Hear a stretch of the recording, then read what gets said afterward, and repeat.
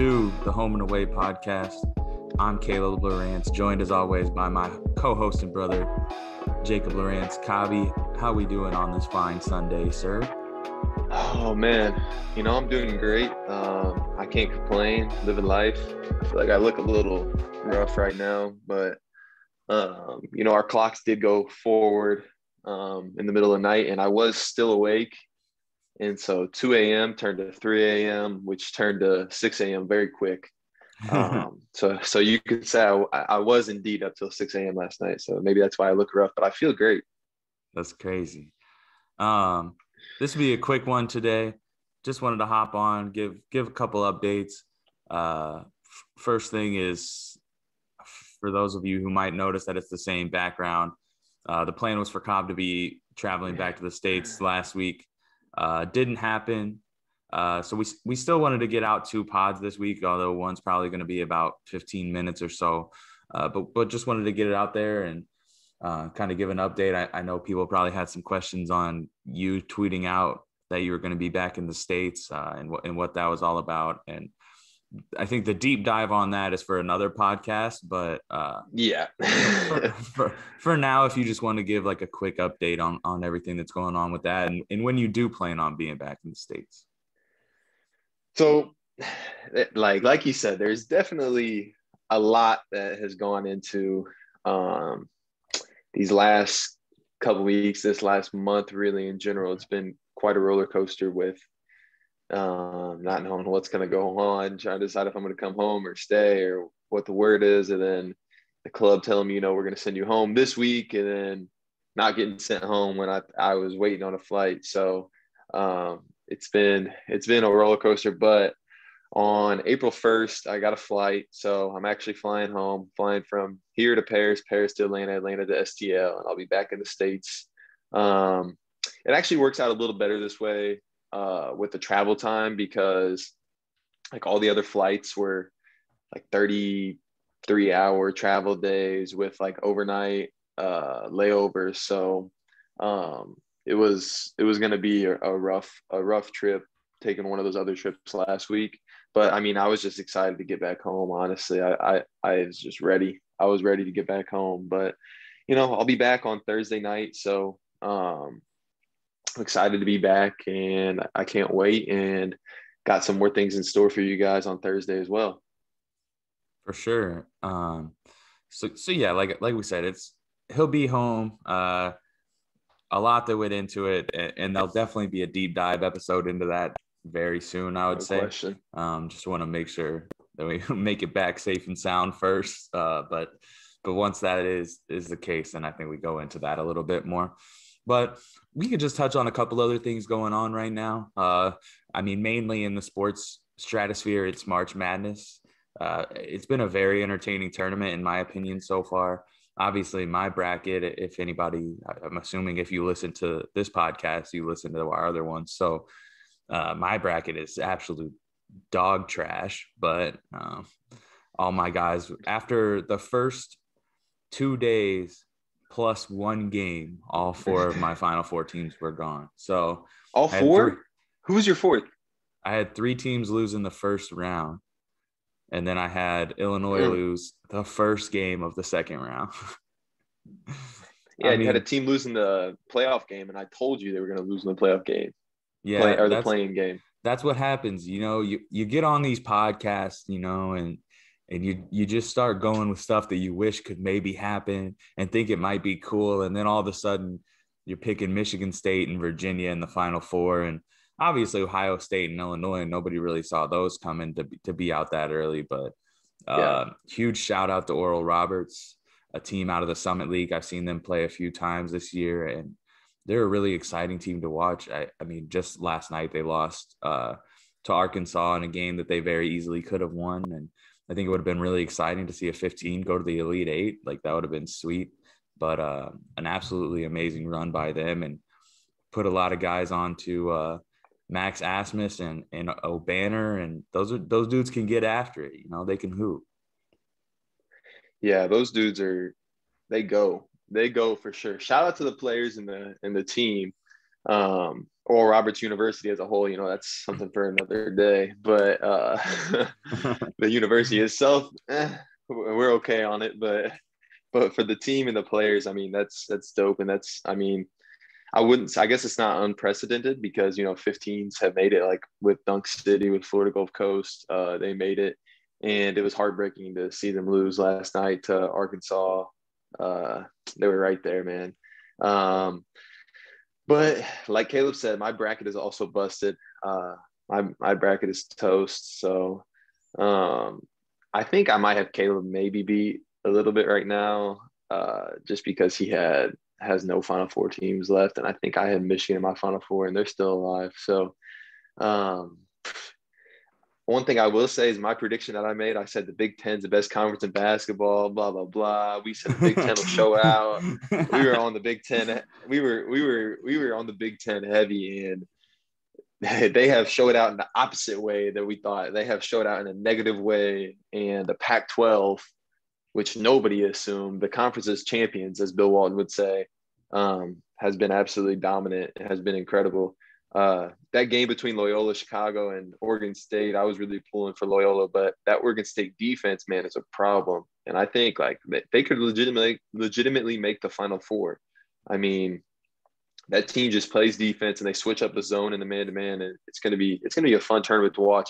And honestly, once I make these bracket picks, and I made a bracket pick here and I made a couple of other brackets, but once the tournament actually starts, I always root for the underdog, no matter if I pick the upset or not. I root for the upset every single game just because that's who I am.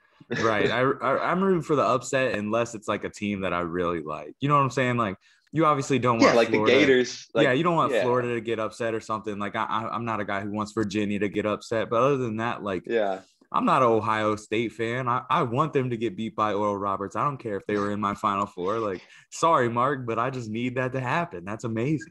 And it makes it way more exciting. Like, when we get to March, I just want mass chaos to happen. And this March has been like the epitome of that. I know things are like settling in some regions where 1 seeds are advancing and stuff like that. But overall, I think it's been just absolute chaos. And I mean, if you're a fan of basketball, I think that's what you're looking for in March Madness, is to see these crazy rides. Yeah, I think that's the best part about the game. And like with college basketball, it's just so much more unpredictable than the pros, I feel like, because these kids can just come out of nowhere and make a name for themselves in March and just show out. Like, I mean, obviously Asmus was the leading scorer in the country and O'Banner was averaging like 19 in his own right. But without this tournament, nobody probably, they wouldn't have been a household name like they are now, And so it's awesome for those kids and it's cool to see.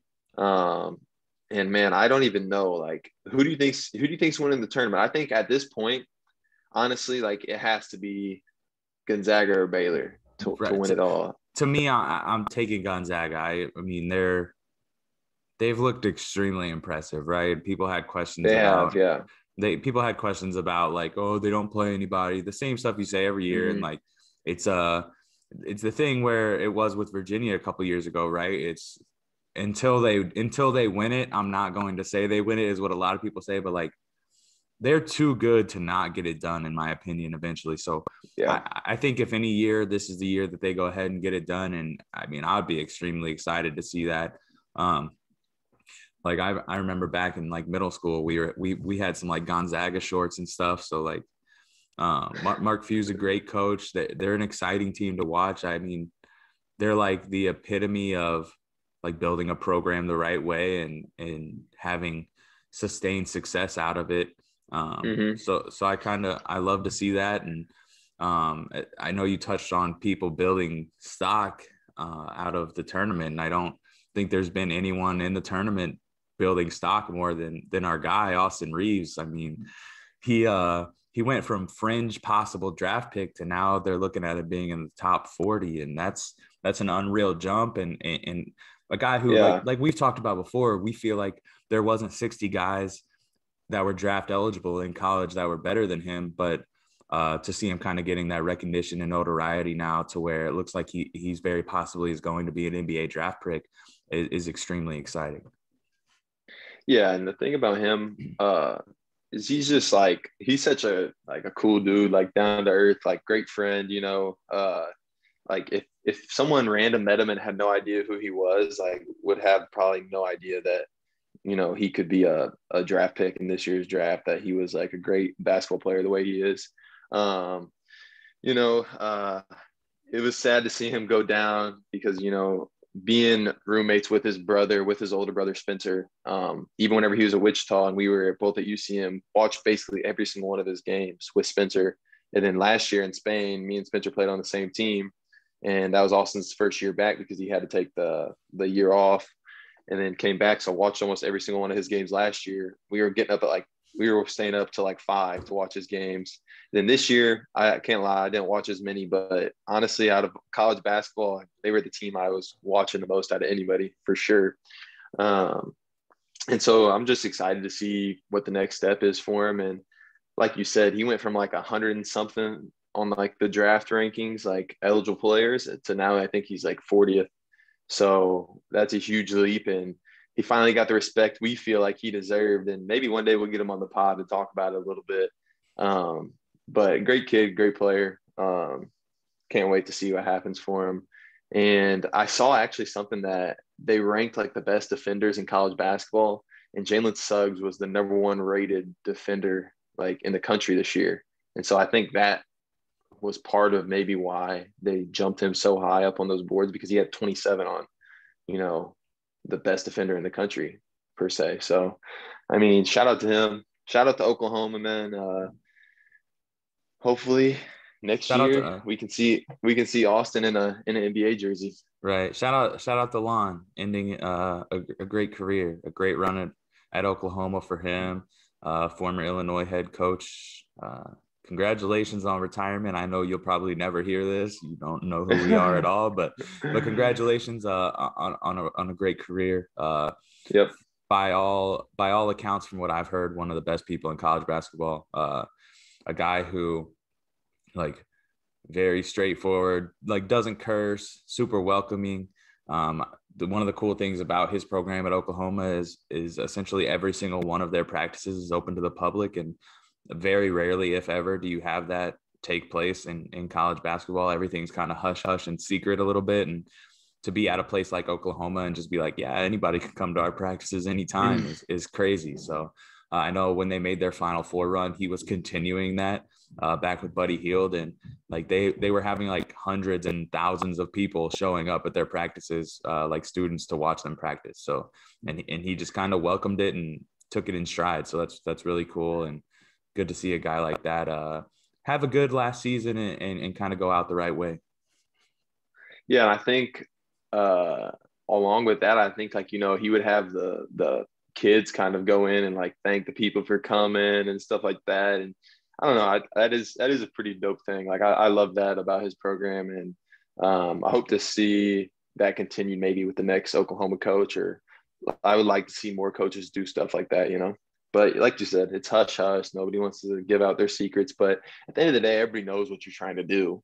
Right. I mean, they know your game plan coming in. They know how you're going to play. So, I mean, it is what it is, honestly, if they see in practice or not. I don't think it's really the end of the world if they send a spy in, So right. What one last thing I think we need to touch on tournament wise comes out of the Division II NCAA tournament. Northwest Missouri State absolutely routs who was a West Texas A&M. Yeah, West Texas A&M. And the Northwest Missouri State, man, is like, that is a different breed of college basketball, right? So that is a team that I would find to be legitimately competitive with. To be completely honest, this team this year, the majority of the teams in the Sweet 16, like I know people might think that's insane, but the way that they play, like, they're never outside themselves at all, right? So, like, they're not a team that's going to just get completely overwhelmed by some of these guys. Like, athletically, are they the same? No, they're not. But you don't have to necessarily have the same caliber of athlete to compete, because they know how to play. They play the right way. And, like, they're so efficient and they play team defense so well that, like, I don't think a lot of teams at the Division I level even see that. They scrap and they claw and they hit shots, and, like, every time you think you might have an inch on them, they just shut it down right away. It's insane. And to see them just go in and absolutely blow out the other team in the national championship really shows a mark of not only how good Division II college basketball is, because you do get teams like that, and it's not like, yeah, they've run through and won most of their games, but like they've also lost a couple games. So there are teams in Division II level that can beat them, and to show how good Division II basketball is, and especially them, they're an unreal brand of basketball, and they've been doing it for years now. It's not like it was a one-off thing.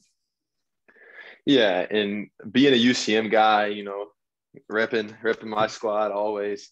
I think whenever you go to UCM, like like you're kind of told, like, you know, that's like your rival or whatever, because I think, you know, maybe they're just the two biggest programs and the ones with the most recent success, with UCM having the 2014 national championship, and then with Northwest winning 3 out of the last 5.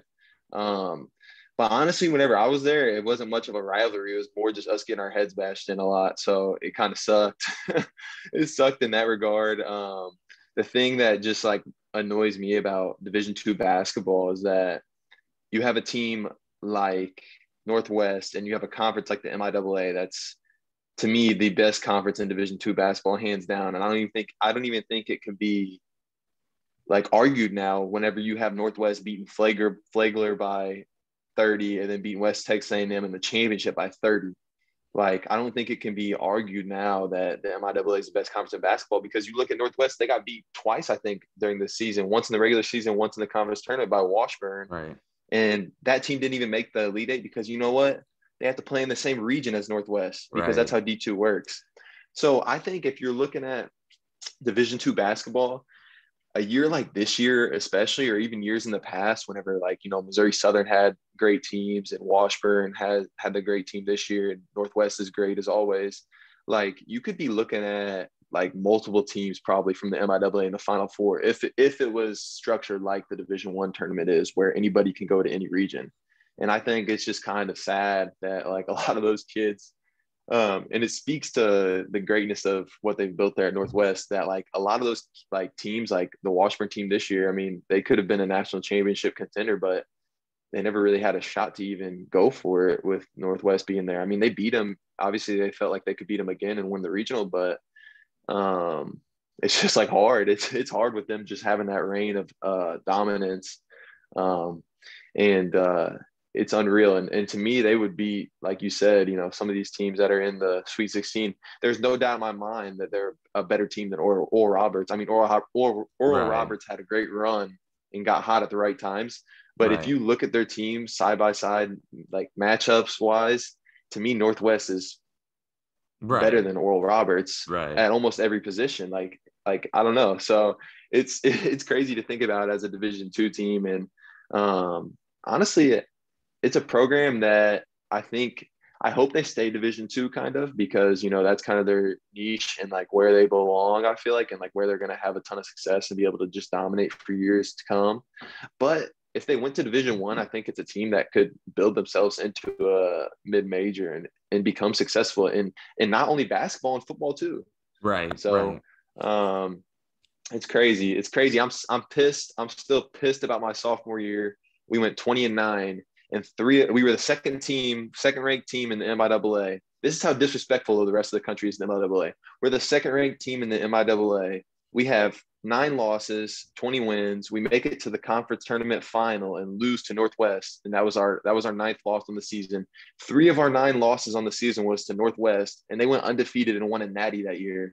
And they only put 1 MIAA team in the NCAA tournament.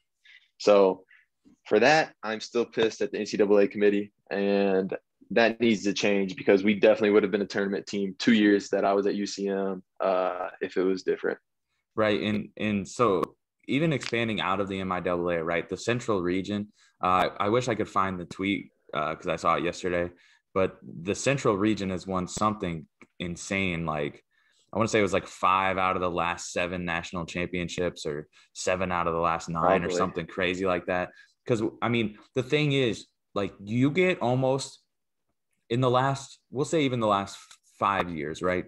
You get legitimate national championship matchups when you get Northern State from the Northern Sun playing Northwest Missouri State in Yep. like the round of 16 or whatever, right? So that's the Central Region tournament final, and those two teams would most likely be one seeds if the Yeah. seeding was done properly throughout the country, the way it is in the Division One level.